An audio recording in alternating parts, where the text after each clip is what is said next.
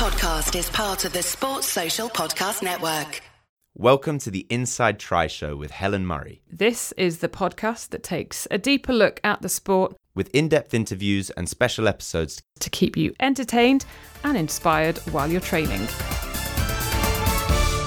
Are we ready to start this thing?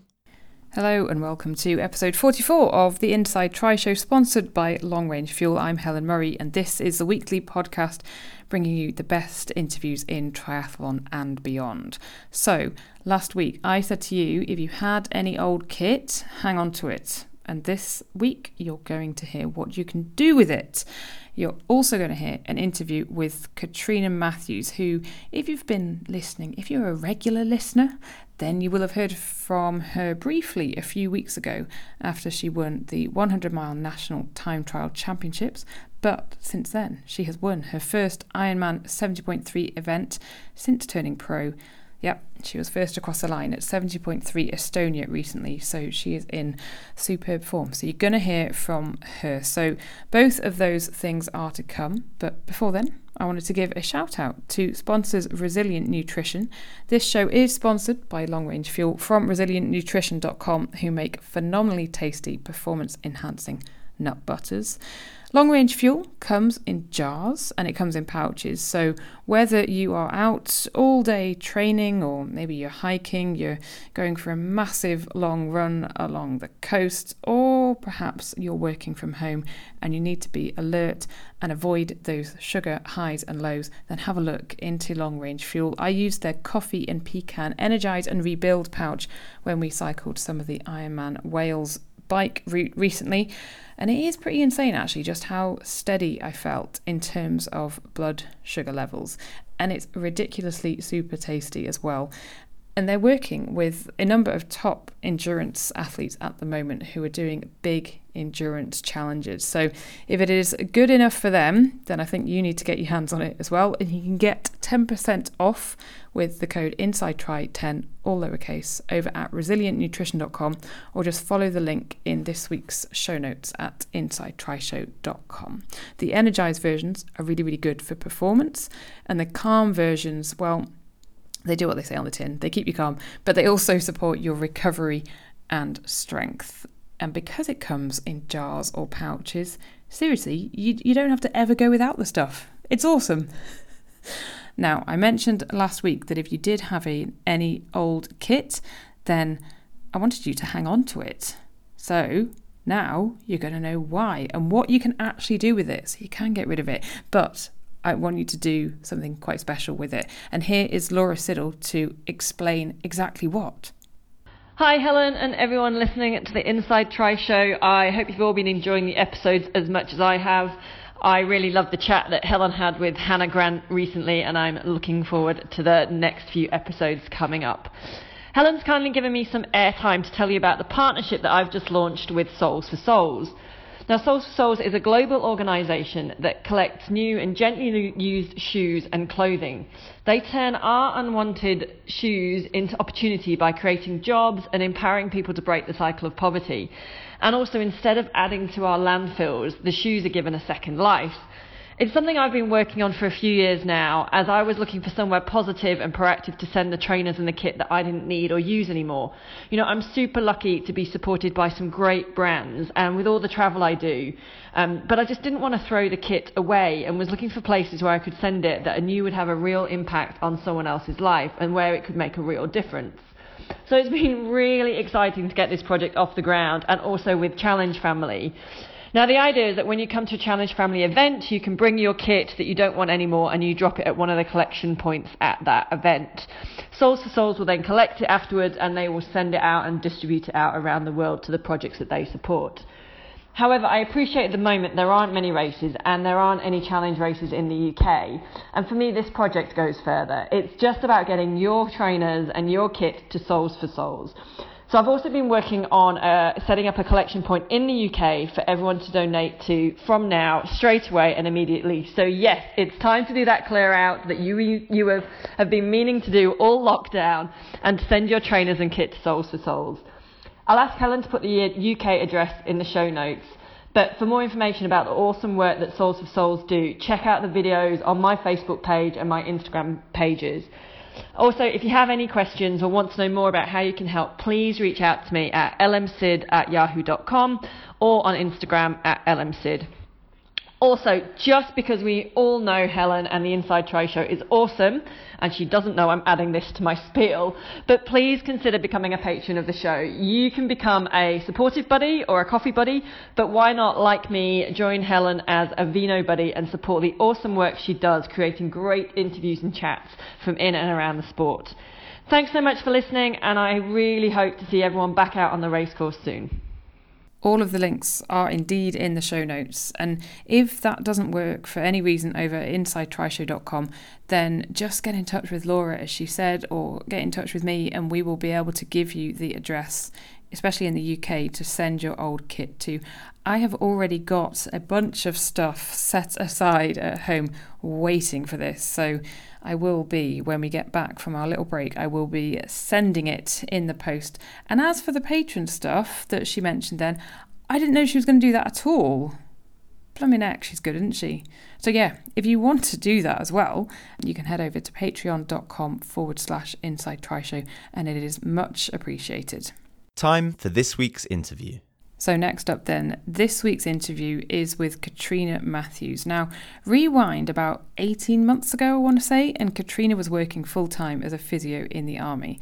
But over the last 18 months, she's started to really make a name for herself as a professional long-distance triathlete. And the army now support her to pursue long-distance triathlon, which in itself is very, very cool. But also particularly cool has been her rise and progression, because she only took up triathlon in 2015. She did her first middle distance at Ironman 70.3 Calgary when she was out in Canada with the army. She just went and took the overall win. She then won the 2018 National Championships. 2019 was when she got her pro card, and she finished 16th at the Ironman World 70.3 Championships. She did her first Ironman, so first full distance, long distance try at the end of 2019, and she was 4th on her debut, finishing in just under 9 hours, which is super impressive. So that was at Western Australia. As you heard a few weeks ago, she recently was crowned the National 100-mile time trial champion. Then just throw into the equation the success and her recent win at Ironman 70.3 Estonia. She's also on the BMC VFit Pro triathlon team, so they think the world of her. She's doing awesome stuff, and here is the interview. Kat Matthews, welcome to the Inside Try Show. How's it going? Hey Helen, yeah, really good, thank you. Happy, healthy, and yeah, looking forward to the future.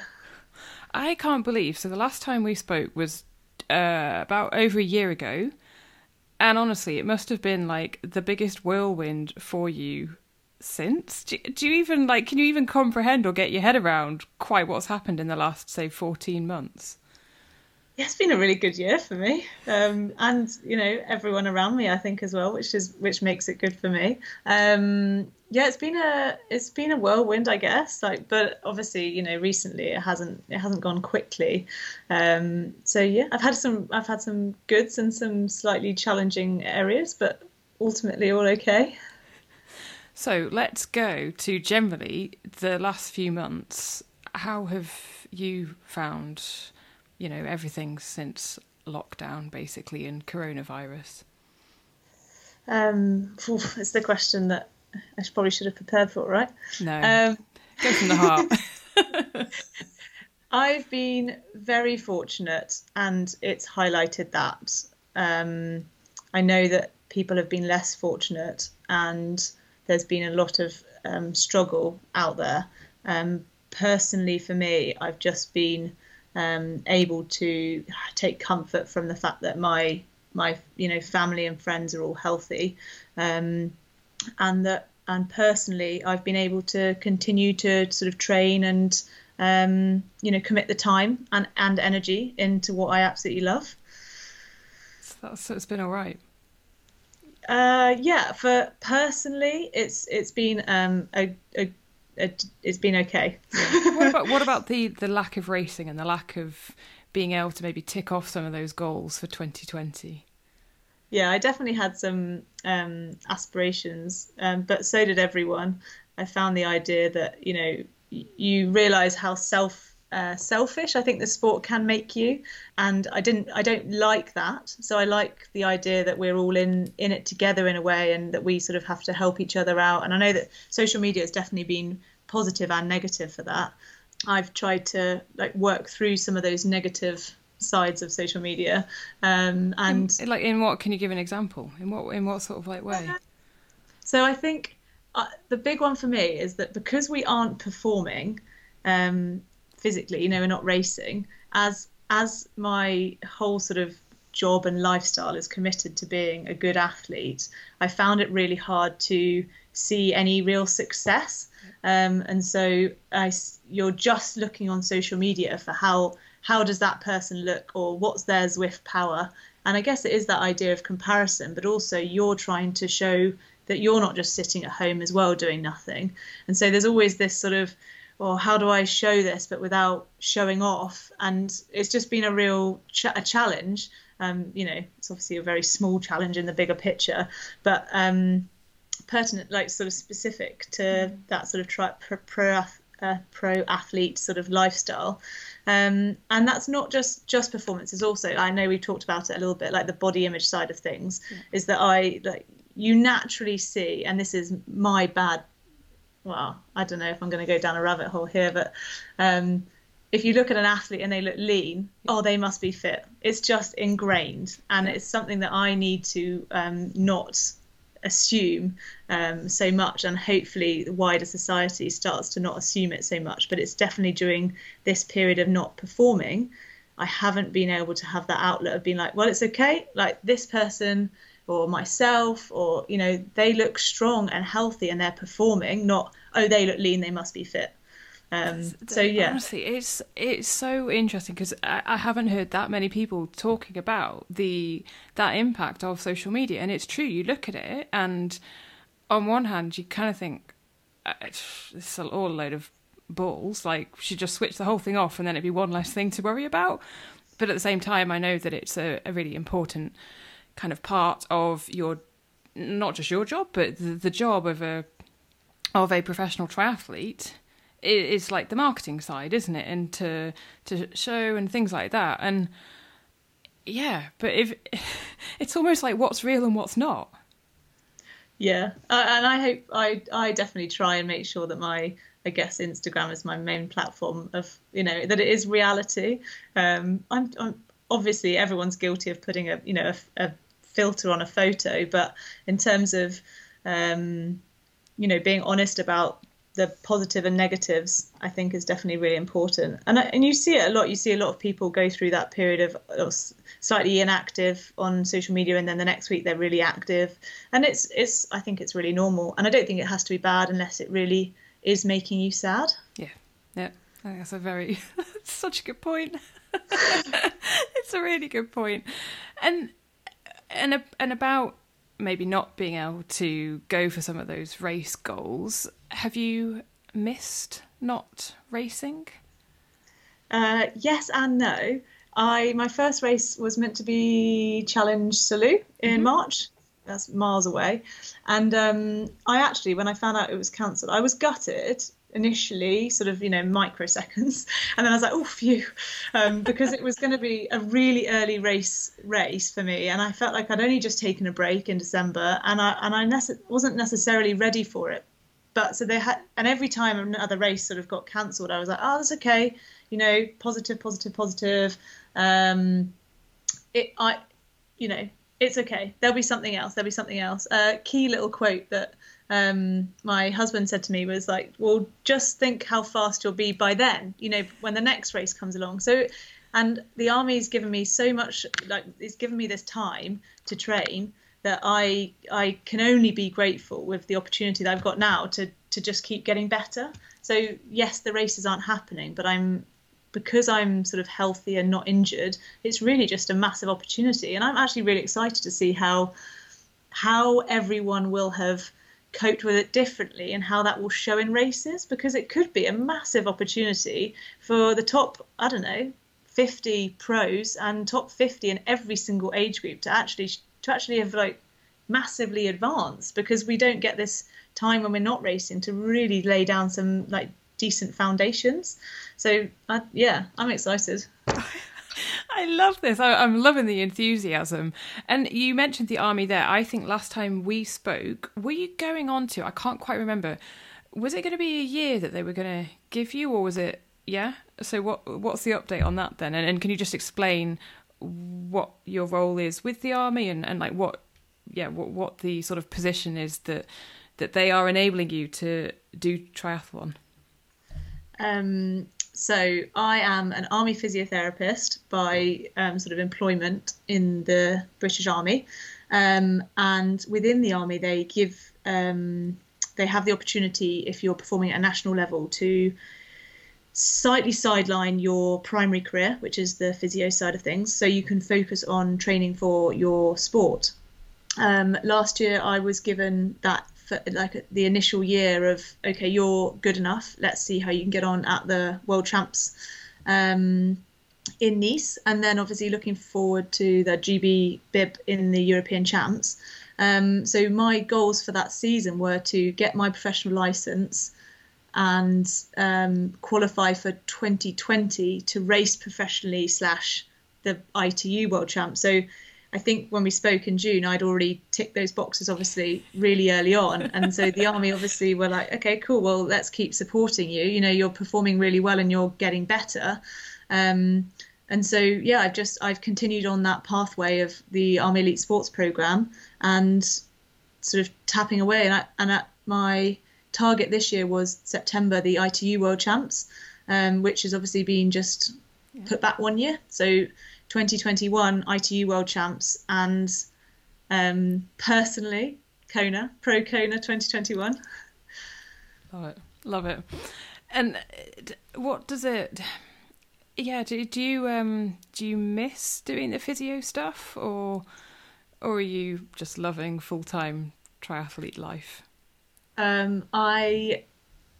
In January, February, March, sort of throughout the winter, and when we weren't speaking in the autumn, I was working in the local sort of army base, which wherever I was living at the time, because it obviously changed, and doing about a day a week of clinical. So I was able to really invest in that sort of professional clinical career, and I absolutely loved it. I genuinely looked forward to the days where I was going into like work. Yeah. But it was hard, and doing something not at my absolute best for me, I now appreciate is really challenging. And so I have to have that idea in my head that if I'm going to excel in sport, I can't excel at physiotherapy at this current time, and that's just definitely something that I'm still working through.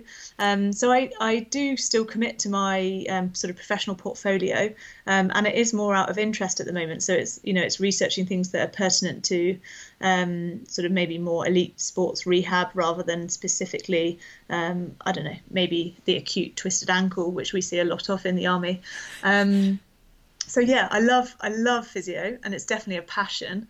But I am loving the athlete lifestyle. I don't know anyone who wouldn't. You get to swim, bike and run all day long.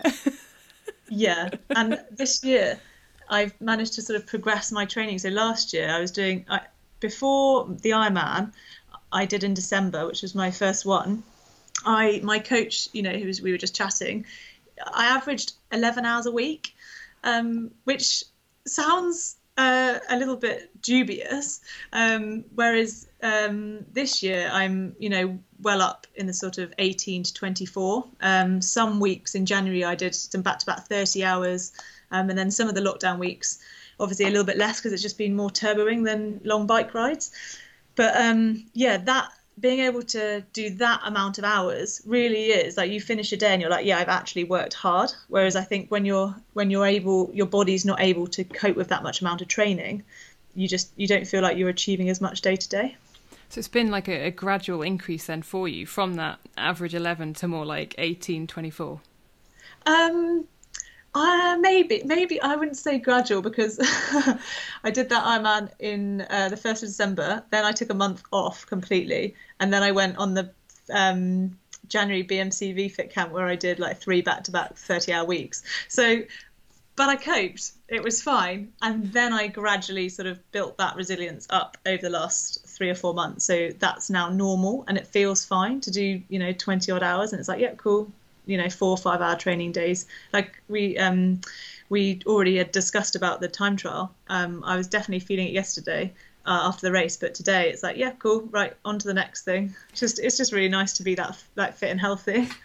That's great, but it's interesting what you say about the the amount of training you're doing and your body being ready for it and things, because again, and you'll know this from your time as an age grouper, there's only so much that you can fit in your week around life, and there is a tendency to always think that more is better, but actually it's not. Oh my goodness, it's a battle that I have all the time, and I used to have it, but I had more things to do, so I didn't actually have the time to do more, but I still felt like I should be doing more. And now I have a bit more time, I could be doing more. I'm like, oh, maybe I should.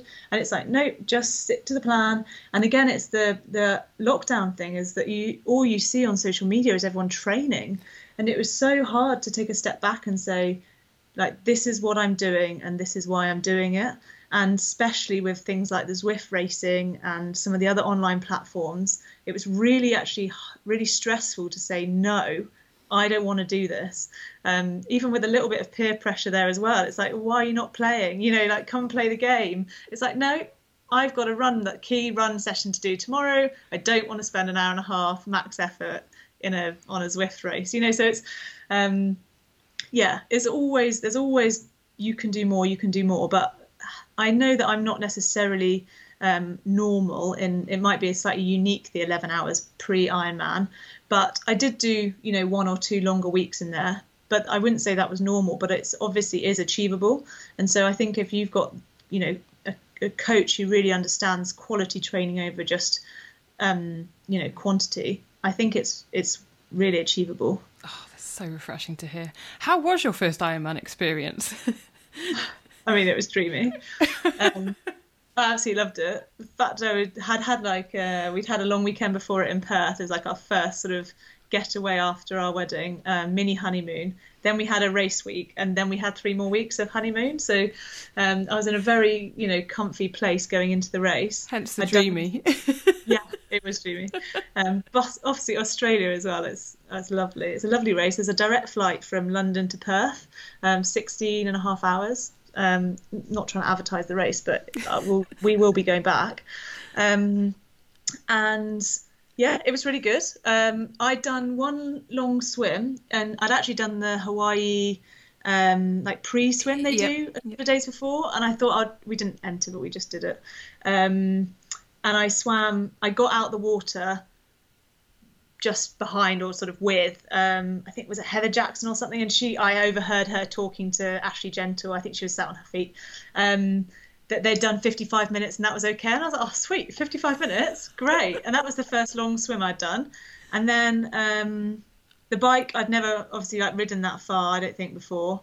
And then the run, I'd done 1 long treadmill run, which was about 23 km, so something like that.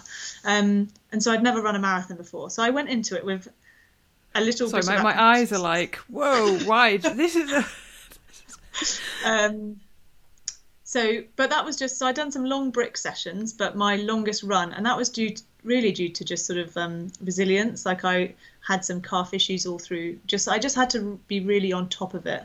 And an hour and a half's run at that in November for me was like a really long run, but I managed a 2-hour treadmill run, which gave me quite a lot of motivation.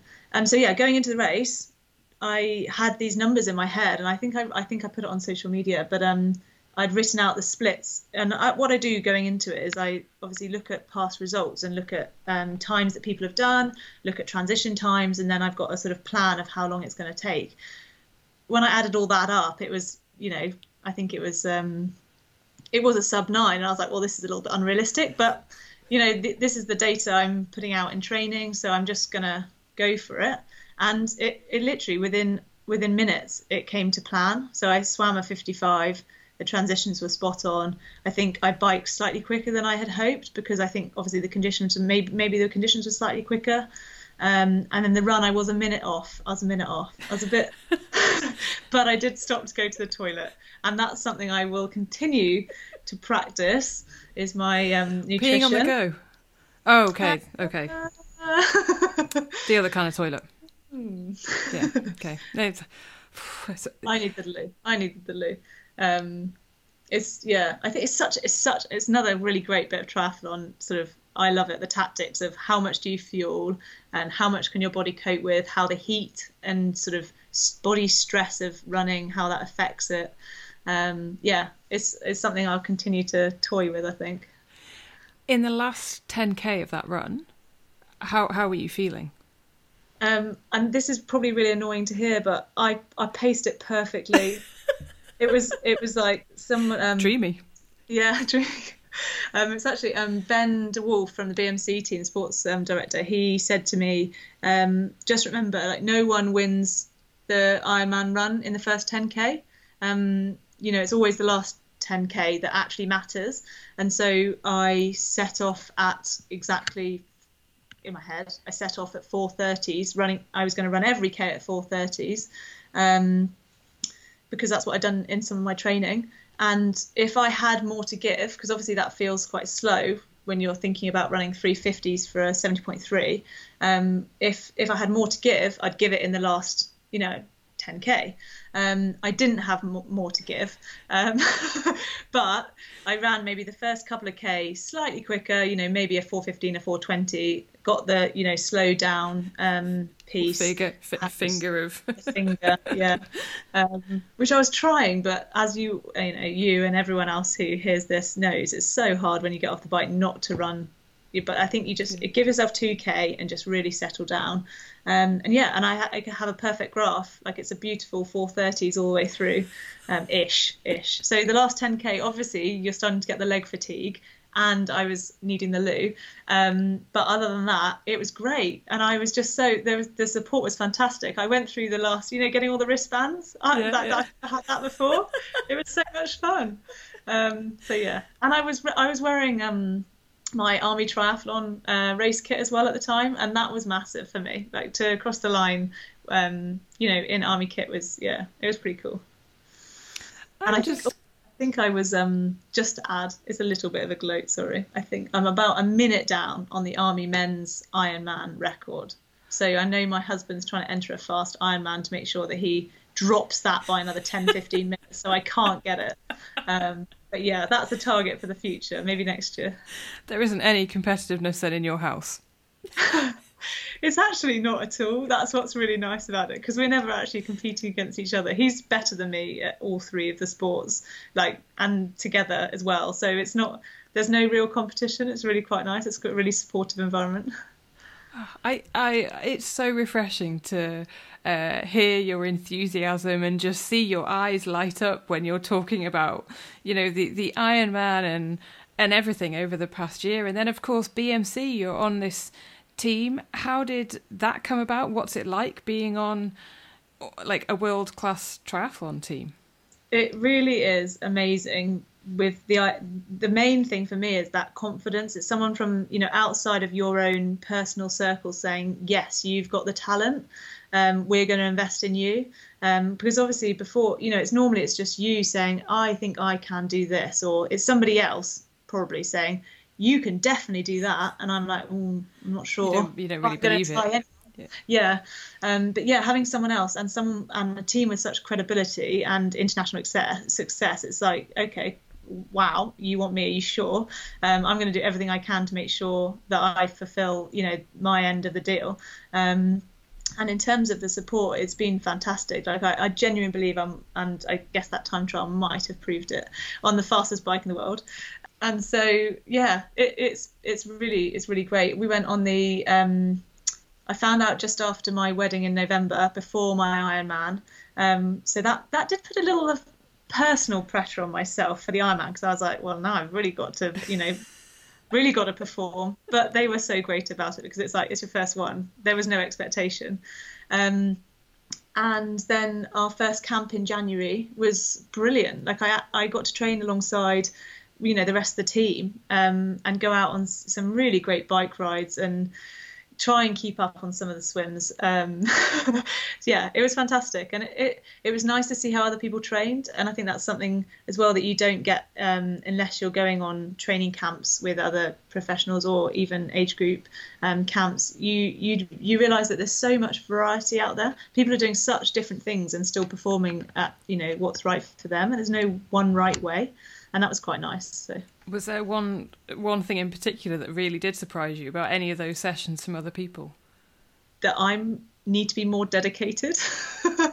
I think it opened my eyes to the lifestyle of professional athletes, and I've really taken that on board over the last 6 months of what is necessary and what is just expected.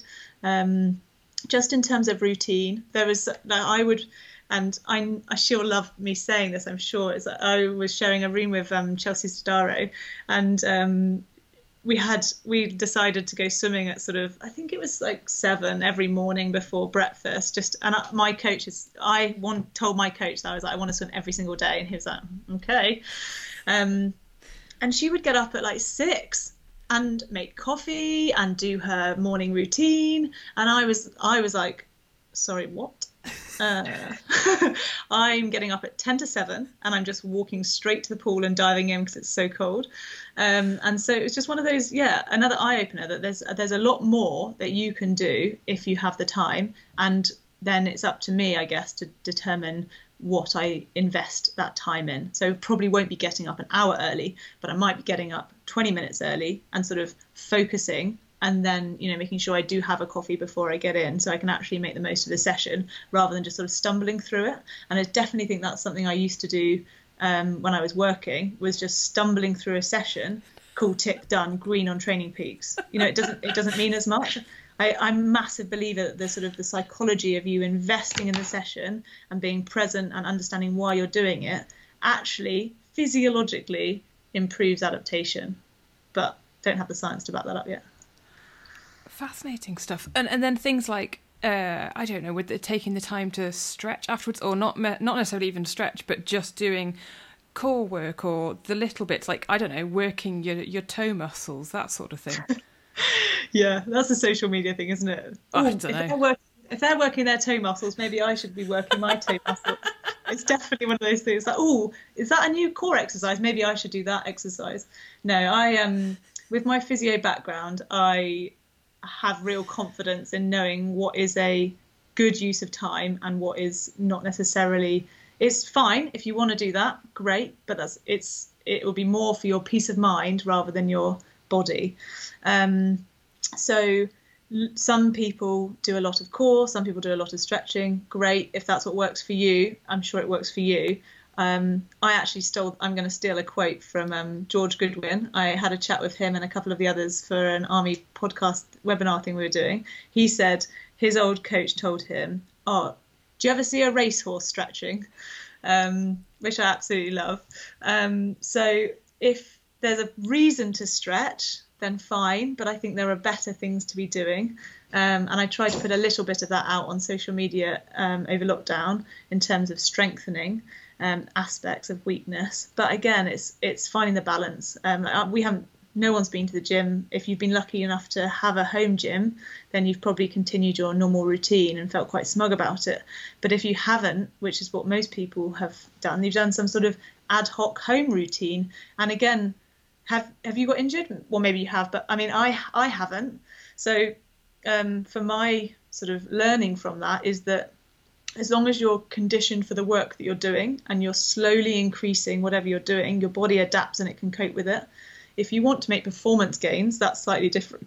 So obviously, I've been working a little bit on my hips for that control during running and cycling, but that's not necessarily a gold standard. It's just something that's unique for me and that I'm going to focus on. So yeah, I can't remember what you asked now, but tangent. It's like you're like a mine of information. It's great. There's like intelligence, there's maturity towards racing and training and philosophy. I think we can all learn a lot from you, Kat. I mean that in a nice way. You're looking like, what? But no, I mean, honestly, I mean it in a very, very nice way.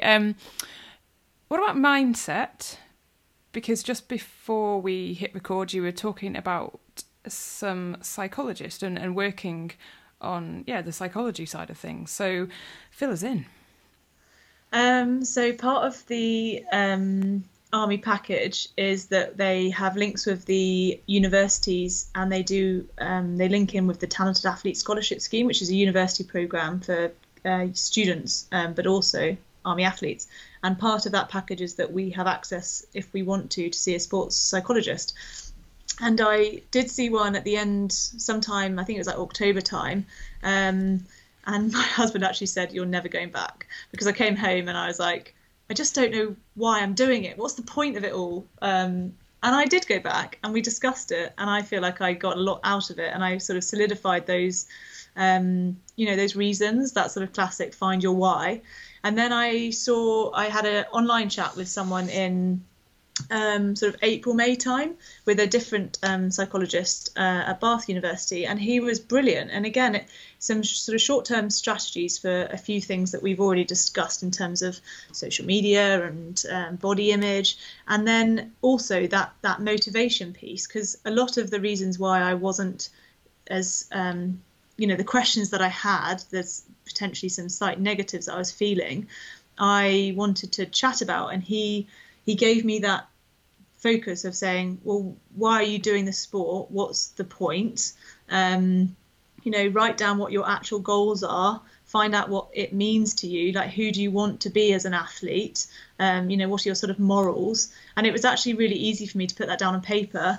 And then when we had the idea that racing was going to be taken away and I might not get the opportunity to have, to fulfill what I have now sort of solidified as what I want, I sort of fought back against it. And I remember emailing someone back and saying, no, like no one's taken this opportunity away from me. Like I'm more motivated now than I've ever been to just be better when I can race again in the future.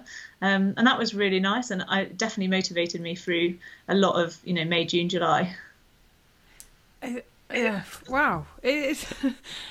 And do you wish that you had maybe had a bit of sports psychology support earlier?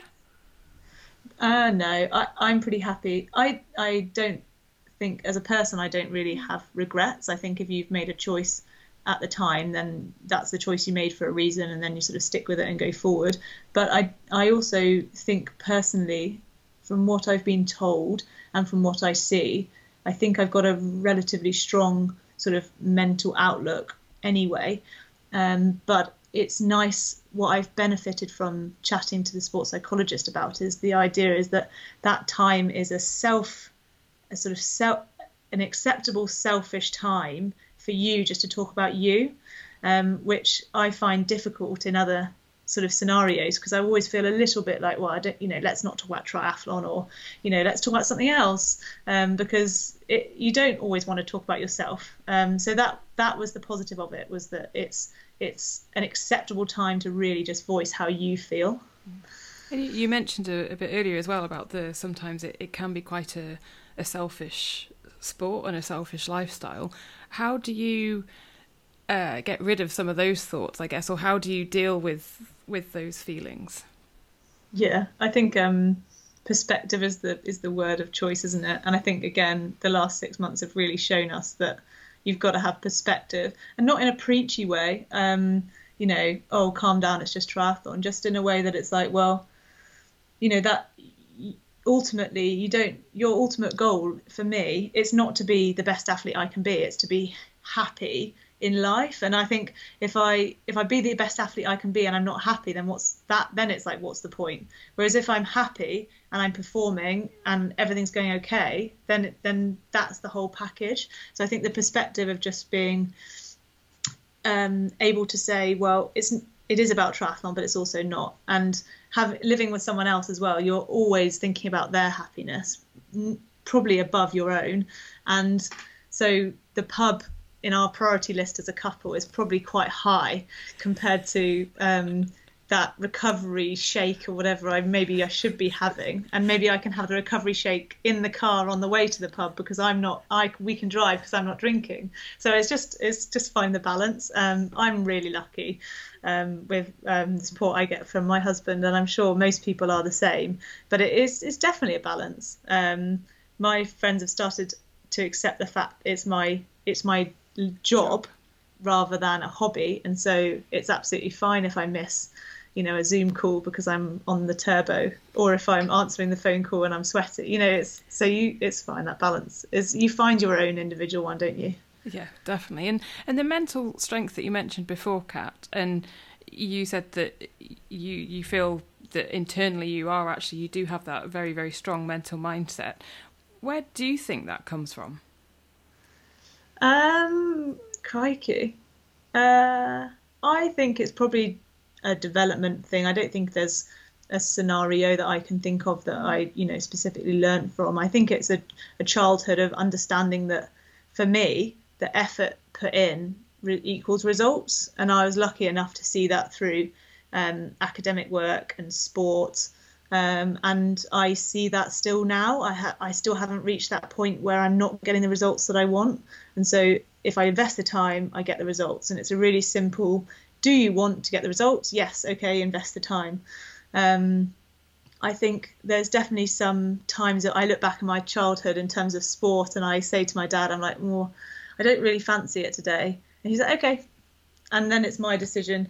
And maybe half an hour later, I think I might have mentioned it before, half an hour later, I'm like, actually, I do want to go. And he's like, okay. So it was always my choice. And it's the same now. If I don't feel like a session, I either have a think and I think, why am I not feeling like this session? Is there an actual reason? Or it's a, come on, man up, just get it done. Or it's a, we'll just push it back and then we'll reevaluate, because sometimes that session isn't worth doing.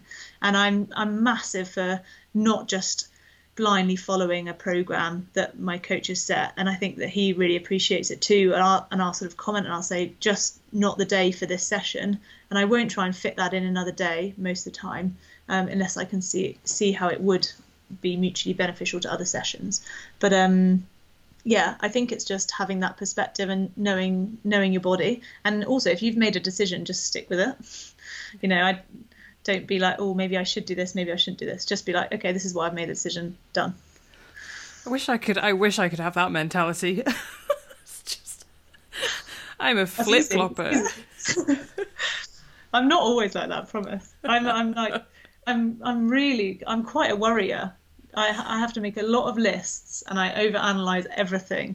I'm definitely aware of that, which can be quite stressful. But yeah, I overanalyze everything, and I often don't voice most of that. Thank goodness for the sports psychologist. Seriously. Hey. And so, Kat, Kona, then you were able to go there last year. Watching. You want to be on that start line, right? In the pro field. Oh yeah. I never understood it before. Actually going out there, I used to sort of mock people's enthusiasm for it. Like, it's just another triathlon, don't be so weird. But oh my goodness, and I sort of hate myself a little bit for saying it, but honestly, the vibe, the sort of Kona atmosphere is absolutely bonkers. It's like no other race you can imagine, and then the whole lifestyle for the weeks leading up to it is insane, because you're just surrounded by equally keen and fit and healthy individuals who just want to do the best for them. And because they're already at Kona, everybody's already really happy and excited. A lot of people are there, they're not really there to compete, they just want to complete, which is a fantastic positive atmosphere. And so yeah, now I'm mildly obsessed with the idea of being on the pro start line. Like I was properly starstruck, even though I'd raced a couple of pro races already by then. But seeing my husband and some of my friends finish that marathon, oof, it's a hard race. But with the right preparation, I think, yeah, I'm really looking forward to not just being there, but like genuinely like performing and excelling there. You're just like, bring it on, aren't you? Oh, yeah. There's too much sort of pent up, like, I need to race. I'm sure I'll be over that in, a couple of races in. I'll have one bad race and I'll be like, take us back to lockdown. I'll do a bit more physio work. Oh, Kat, it's been so good to catch up. Thank you so much for your time. No, not at all. It's been really fun chatting to you, Helen. Hopefully some people have some takeaways for it. I think there's loads of takeaways. Honestly, many for me. Thanks for listening to the Inside Try Show. If you want to get in touch or get a little bit more information on anything, then reach out to Helen on Instagram or Twitter at Inside Try Show. I love Kat's honesty. She's so honest there, isn't she? It's refreshing about social media and things like that. And I'm excited to continue to follow her closely over the next few seasons, because I reckon there's going to be some good stuff happening. It's going to be cool. So we've been near Tempe this week for the non-Ironman. We came down anyway, made the most of our accommodation, and it's been epic just to have a change of scenery and just I feel so much more refreshed. It's amazing what a bit of sea air can do, isn't it? We've done coastal walks, coastal runs, we've been out on our bikes, as I said earlier, we've had fish and chips, all the kind of things that you do when you head to the coast in the UK for a bit of a break, because yes, we have had rain as well, but it's been ace. And I'm smiling. And you might hear that it's a little bit echoey, and that is because I'm sitting at a dining room table recording this, so not, with my normal sound stuff, I should say. So anyway, I'm going to leave you because I want to, quite frankly, go back outside. It's sunny. I need to be outside. So this week's show has been sponsored by Long Range Fuel, who make phenomenally tasty performance-enhancing nut butters. Use the code INSIDETRY10 for a discount on their products over at resilientnutrition.com. And do remember, actually, if it wasn't for those guys, then it'd be very difficult for me to, carry on doing all this kind of stuff. So they are actually sponsoring the show, which I am super grateful about. So if you can support the products who support me, then that is much appreciated. Thanks to 33fuel.com and comfuel.co.uk for their continued support. For natural and yummy bars and ultimate daily greens, then 33fuel.com is the place to go. Use the code INSIDETRY33 for a discount at checkout. If pick and mix is more your thing and you want different energy products, different gels, bars, sweat tests, water bottles, whatever you want, then pop over to Comfuel and you can get 20% off everything with the code INSIDETRY. So until next week, when you're going to hear an interview with Mirinda Carfrae, oh yes indeed, do look after yourself, look after those around you. Thank you so much for listening and for all of your continued support, and we'll speak again then.